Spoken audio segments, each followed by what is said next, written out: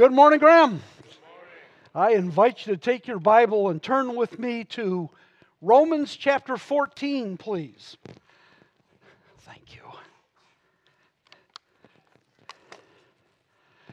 And this morning, from Romans 14 and 15, we begin a three-part series on the subject when Christians do not agree.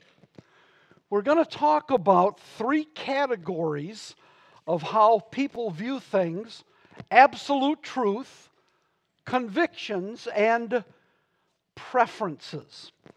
So the passage that we're going to look at these next 3 weeks, Romans 14 through 15:7, teach us how the believers can disagree in an agreeable way to the glory of God. The old saying is how great to dwell with Christians in glory, but sometimes now it's a different story. So a dad heard the kids squabbling out in the yard, and he went out to stop them from arguing. They said, "Oh, Dad, it's okay, we're just playing church." Okay, well, that doesn't happen here at Graham Community, but there's other churches out there that need to hear this kind of stuff.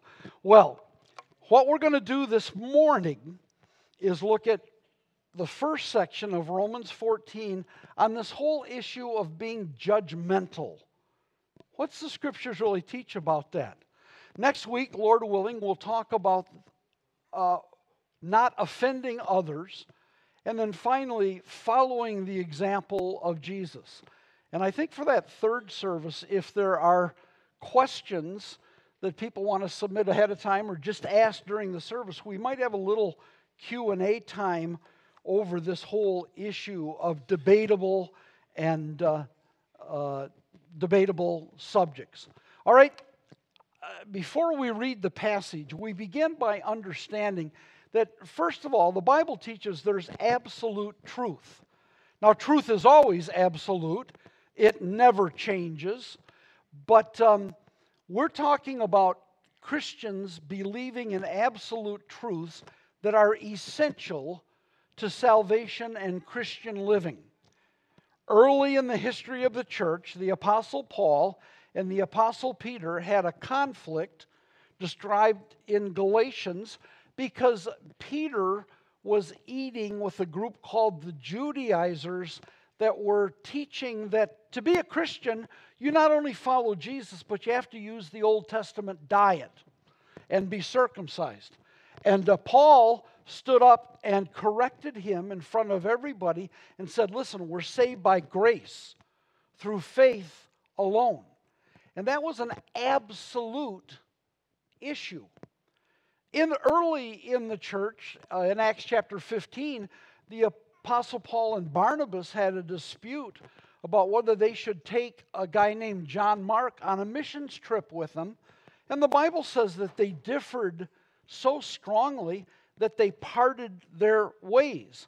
That was an issue of convictions among those two men. Now, the end of the story is, because of the way they handled it, God blessed both teams that went out. And then in the book of Philippians, we see a case where people maybe were arguing just over preferences. There was a woman named Euodia and her friend named Syntyche. They had different personalities and backgrounds, and they got in an argument. And Paul had to write and say, "Hey, for the sake of Christ, could you settle your disputes?" Now, I want us to understand that convictions are things that good, Spirit-filled, growing Christians could differ on.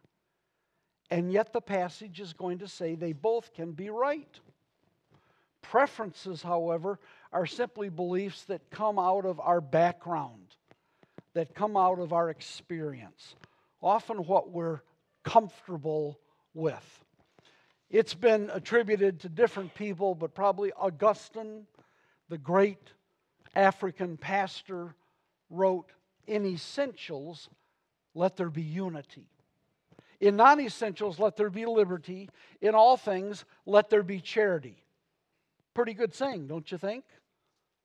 Yeah, you're right to agree, because for 2,000 years this has been an agreed upon good saying. Well, the passage we're going to look at this morning is going to teach us, by God's grace, how we can learn to disagree in an agreeable way about disputable matters. I'm reading the Word of God, Romans 14, 1 through 11. As for the one who is weak in faith, welcome him, but not to quarrel over opinions. One person believes he may eat anything, while the weak person eats only vegetables. Let not the one who eats despise the one who abstains. Let not the one who abstains pass judgment on the one who eats, for God has welcomed him. Who are you to pass judgment on the servant of another? It is before his own master that he stands or falls, and he will be upheld, for the Lord is able to make him stand. All right, a second illustration, verse 5. One person esteems one day as better than another, while another esteems all days alike. Each one should be fully convinced in his own mind. The one who observes the day observes it in honor of the Lord. The one who eats, eats in honor of the Lord, since he gives thanks to God, while the one who abstains, abstains in honor of the Lord and gives thanks to God. For none of us lives to himself. None of us dies to himself. For if we live to the Lord. If we die to the Lord. So then, whether we live or whether we die, we are the Lord's. For to this end Christ died and lived again, that he might be Lord both of the dead and of the living. Why do you pass judgment on your brothers? Or you, why do you despise your brother? For we will all stand before the judgment seat of God. For it is written, as I live, says the Lord, every knee shall bow to me, every tongue shall confess to God. And finally, verse 12, so then each of us will give an account of himself to God. Now, this section on practical living and how we deal kindly with minor differences follows Paul's essential teaching in Romans chapters 1 through 3 on sin. For all have sinned and fallen short of the glorious standard of God. In chapters 4 through 8, he talks about salvation. Therefore, being justified by faith, we have peace with God through our Lord Jesus Christ. And then he talks about service and how we should dedicate our bodies out of gratitude to the Lord and then work with other believers.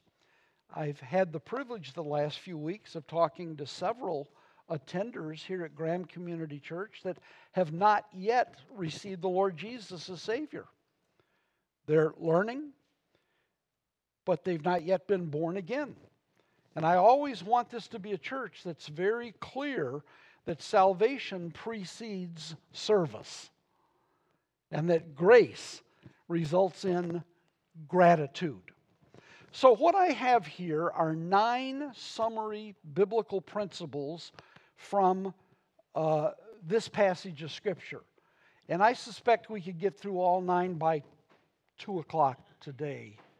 No, we're not going to do all 9. We're going to do the first 3 from this passage. If you'd like to look ahead and have some of the Bible references that I'll be using, there's a yellow sheet on the back table out there that has the 9 points that we're going to work on in the next 2 weeks after today.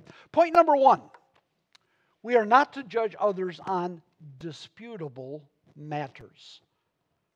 First verse says, except the one whose faith is weak, without quarreling over disputable matters.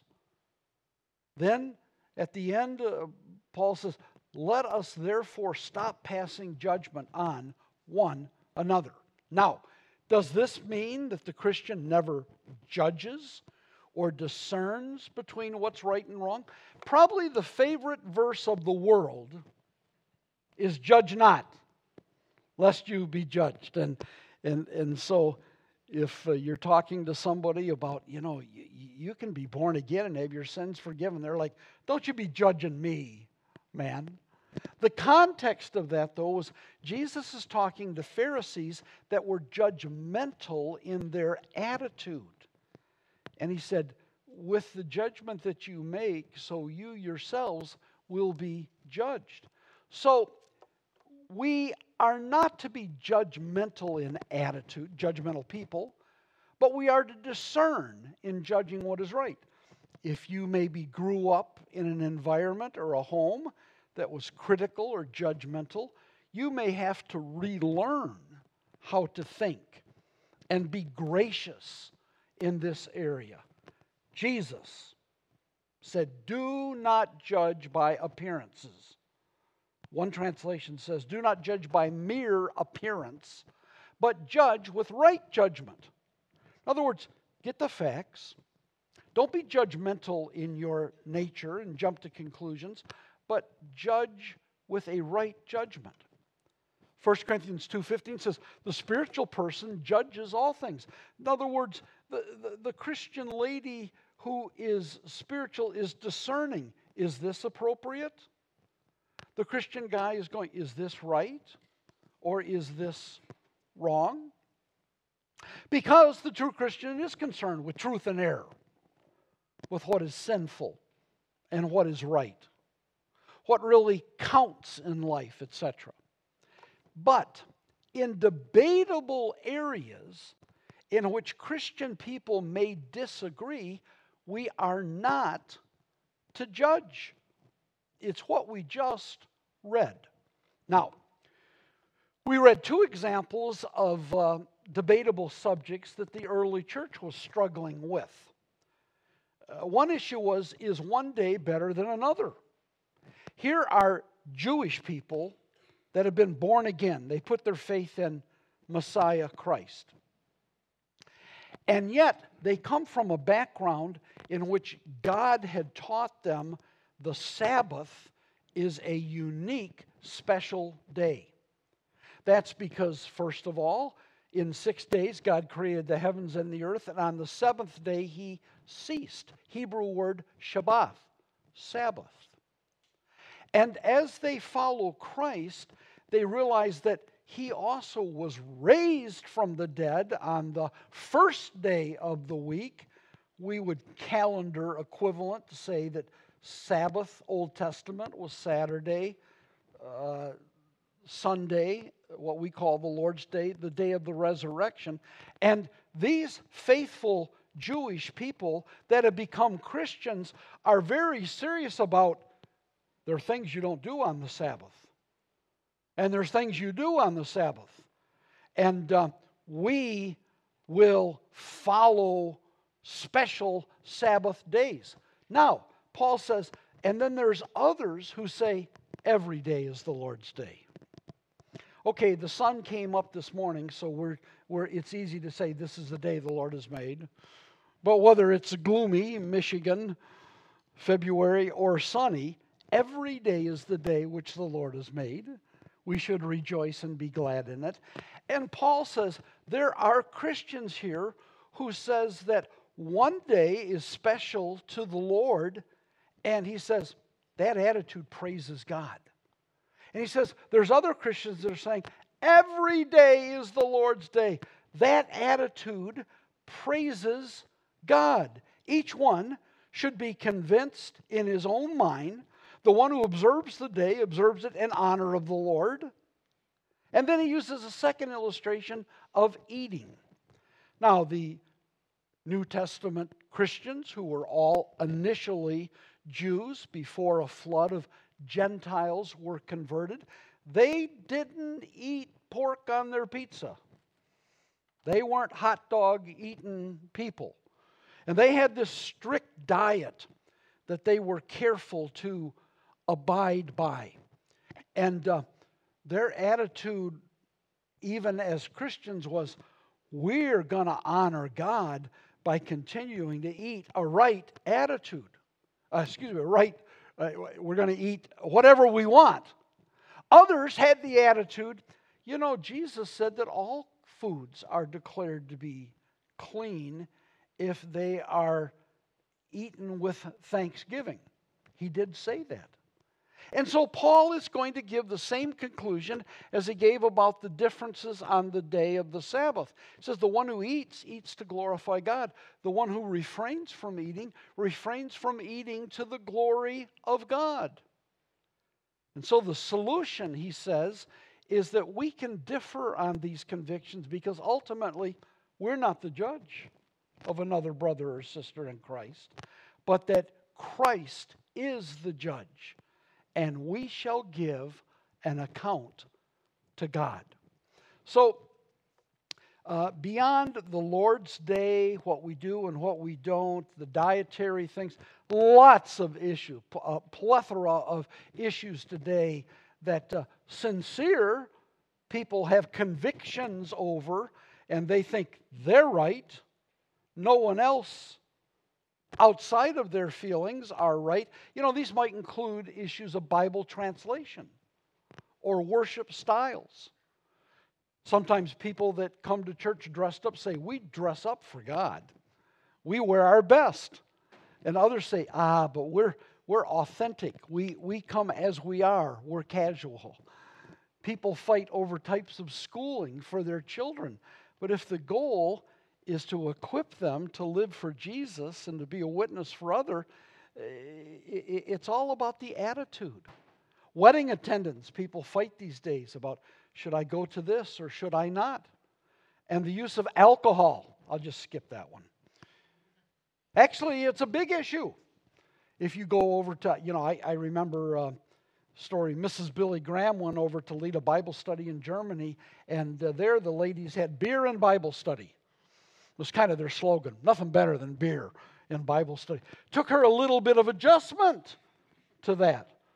I've been in several countries where they serve me just wine to drink. I'm like, no Mountain Dew? What's with you guys? And so in that case, my conscience was clear. Though for the sake of my students and generally here in the States, I'm a total abstainer. But now the Bible doesn't teach that all alcohol use is wrong. It teaches that the abuse of alcohol is always wrong. And then it counsels us that wise leaders are not to be involved in the use of alcohol, and it talks about the different pitfalls or whatever. But in a debatable subject like this, we must first of all discern what's the Bible teach, and then secondly, we make sure that we don't have a judgmental attitude. A pastor said within the last few years, politics is just tearing my church apart because people have got sidetracked and get emotional about these preferences and maybe convictions about political issues. May I say that Graham Community Church is never going to glory in politics but in the cross of Christ Jesus. And the list is endless of debatables today. So how do we deal with these things? First of all, as the apostle tells us, by not being judgmental in debatable subjects. Again, I want to be clear. A debatable subject is not an absolute truth, like the Bible is the Word of God or Jesus is the Savior. It's a subject which, because of differing backgrounds, differing taste, differing levels of maturity, that Spirit-filled Christians, growing Christians, could differ on. The goal is to learn to disagree in an agreeable way to the glory of God. All right, so that's that first principle about judgment. Number 2, verse 3 says, God has accepted them. I love verse 4. Who are you to judge someone else's servant? To their own master the servants stand or fall, and they will stand, for the Lord is able to make them stand. That lady that you have questions about, that man that maybe differs in area of conviction with you, if they've come to the cross makes them acceptable to God. Amen?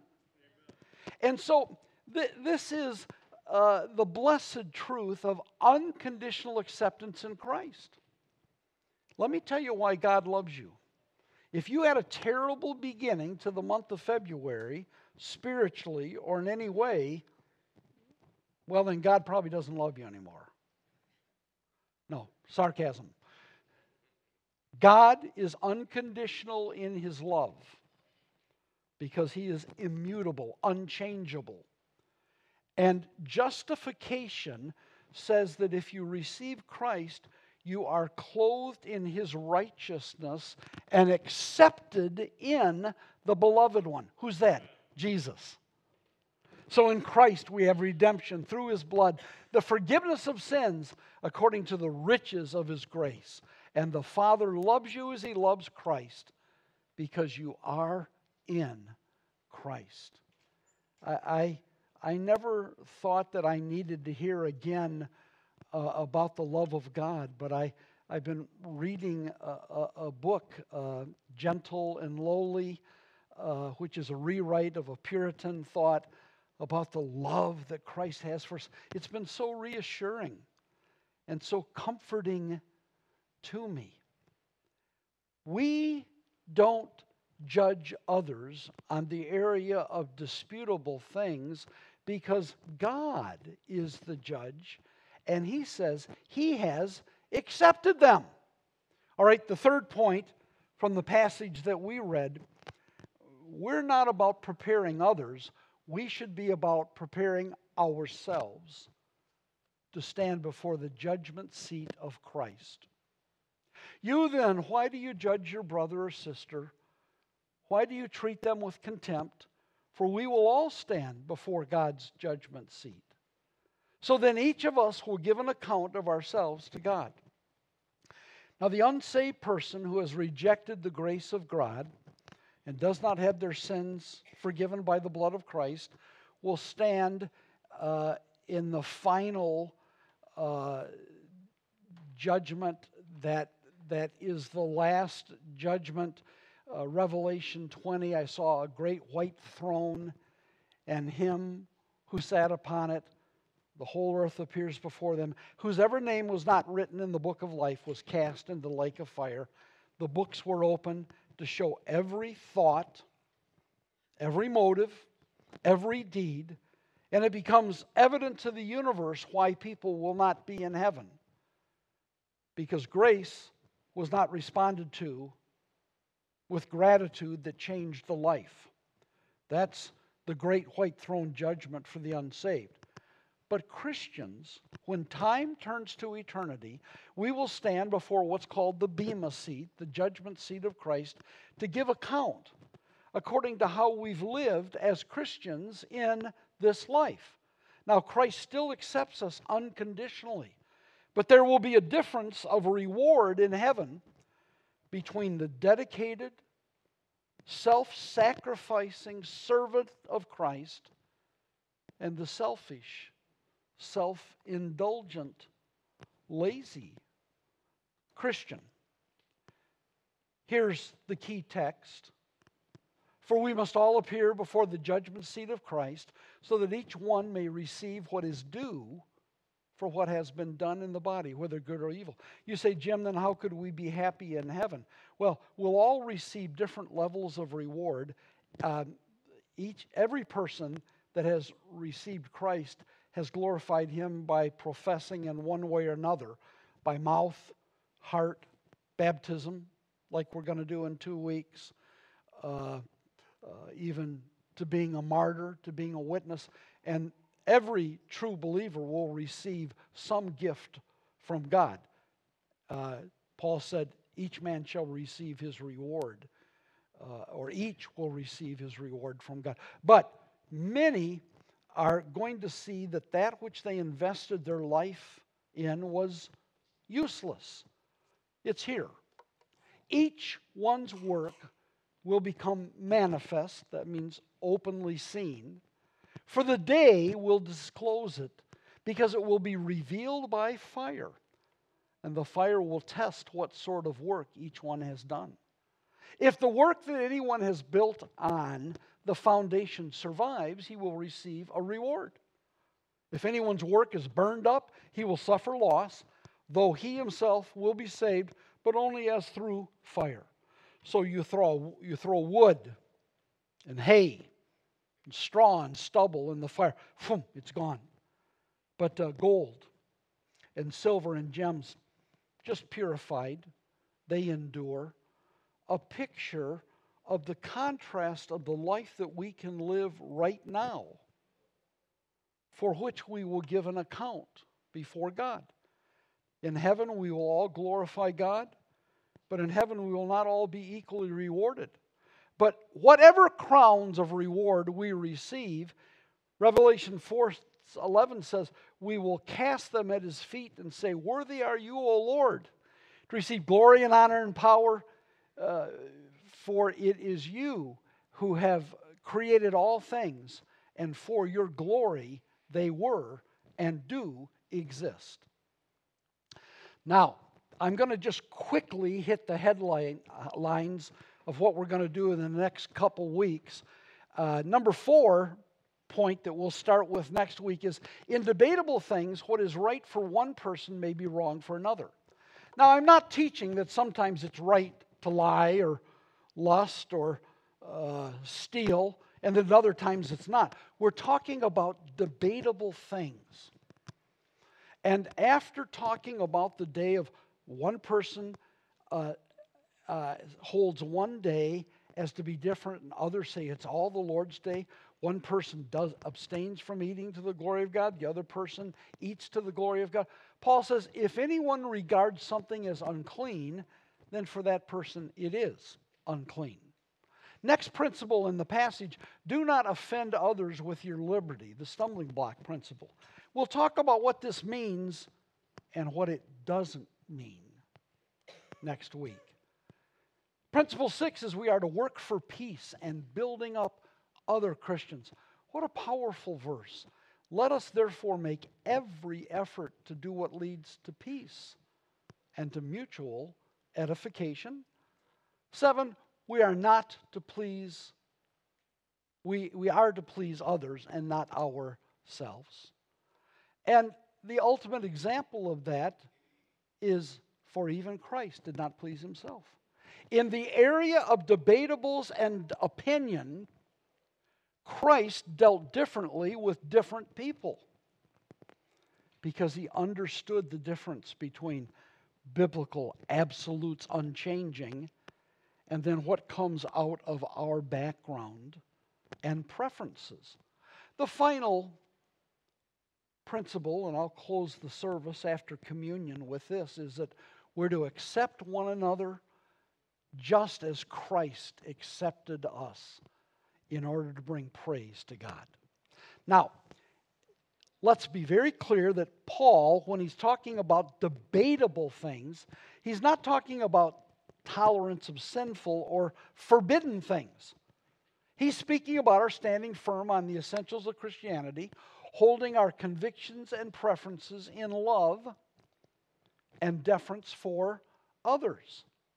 So when Jude says, I urge you to contend for the faith, once for all delivered to the saints, it doesn't mean that we're to contend or fight for personal convictions or preferences, but foundational truth like the Bible is the Word of God. Jesus Christ is Lord. He is perfect God and perfect man. That he's born of a virgin, he lived a sinless life. That his death was a substitutionary death for sin. And that he literally rose again and he's coming again. Now, we may not agree on the calendar of his coming and the timetables of the details, but very important in the Word of God that we agree that someday our Lord will come again. So, what would be the results of our applying these principles in the local church? Again, not that we have an issue here at Graham with anybody, but we are people. And to apply these things, just for example, would be maybe we talk about music styles but not fight about it. We study subjects like marriage and divorce and remarriage with the goal of helping people to obey the Scriptures, not simply to foist our opinion on others. That we might appreciate differing views on Sunday activities, levels of formality in the service, and on it could go. All right, here's the conclusion. We must not position ourselves on our emotions, our traditions, our background, or personal comfort. Our views should be based on what does the Bible say? And here's a chapter and a half to give us specific guidance on this issue of debatable things. Most of us certainly have the tendency to develop our preferences and convictions based on our background and our past experiences, or even our comfort.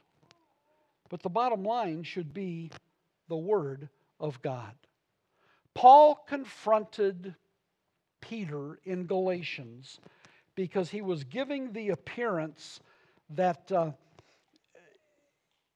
Jewish people needed to continue to keep the Jewish law in order to be saved. Well, that was a biblical absolute. Salvation is only by the grace of God. When Barnabas and Paul had such a dispute that they parted, it was an issue of conviction. And yet God blessed both of their missionary teams from that day on. When in the church of Philippi, two ladies were arguing, their names are Euodia and Syntyche, and Paul said, put aside your differences and your opinions and get along. That was just unfortunately a squabble based on preferences and emotions. As I was thinking this week about the Lord's Supper and communion, I remembered that the Apostle Paul taught that Christians should come together, and in the early church, every week they would study the Word and then they'd eat together. They'd have an agape, a love feast. And in the midst of that meal, they'd stop and take the pita bread and break it off and say, this reminds us of the death of Christ. They would drink that which was very lightly fermented wine, and they would drink and remember, this reminds us of the cleansing blood of Christ. But as time went on, some people in the community began to understand they could go into the agape feast and they could get as much pita bread as they wanted. They could get as much drink as they wanted. And so people started coming out of gluttonous desires. People started coming to get drunk. You say, where do you get that from? It's right in 1 Corinthians 11. And so the Apostle Paul said, hey, don't you have houses to eat in? Come here for the right reasons. Now, from that phrase, don't you have houses to eat in, some denominations have taken the position that it's wrong to eat or drink in a church gathering.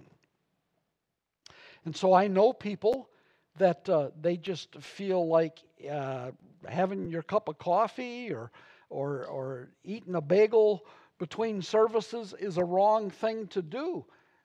It sounds like a pretty fun thing to me to do, but that's not my conviction. And so I don't argue with these people who say, hey, you have houses to eat. I think it's a misinterpretation of what Paul's emphasizing.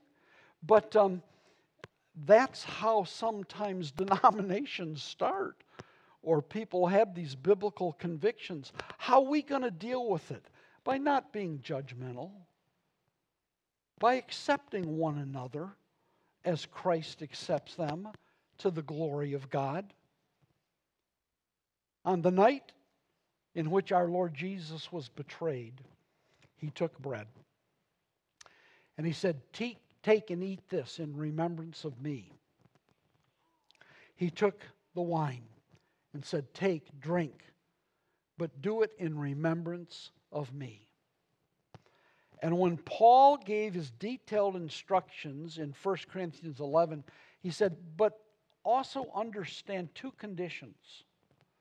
Number one, before you receive communion, you need to receive Christ.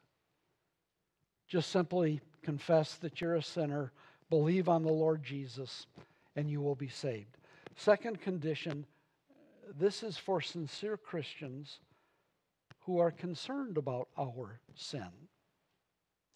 And so every day of the week should be a time for self-examination, but the Lord's Supper should be a time in which, in remembering his death and his love for us, out of gratitude we should confess our sins or ask the Holy Spirit to help us to do what we need to do to make that apology or return that money or do whatever it is we need to do.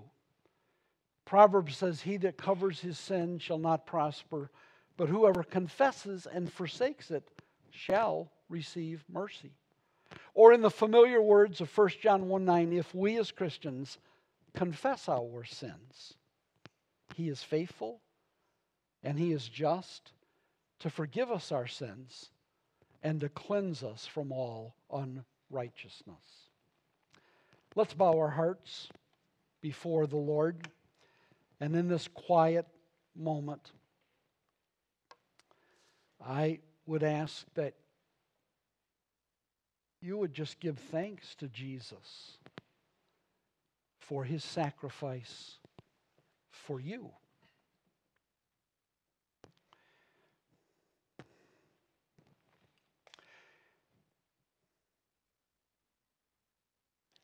And that you would do any business with God that the Holy Spirit would have you do in confessing sin. Maybe it's over the fact that you've been bent out of shape over a debatable thing. And you say, Lord, help me. Help me to follow the Scriptures in debatable things. And so, Heavenly Father, we thank you that the blood of Jesus Christ continues to cleanse from all sin. We pray that not only in these brief moments, but every day of our lives, your Holy Spirit would reveal to us how that the words of our mouths and the thoughts of our heart might be acceptable in your sight. Please, in Jesus' name, amen.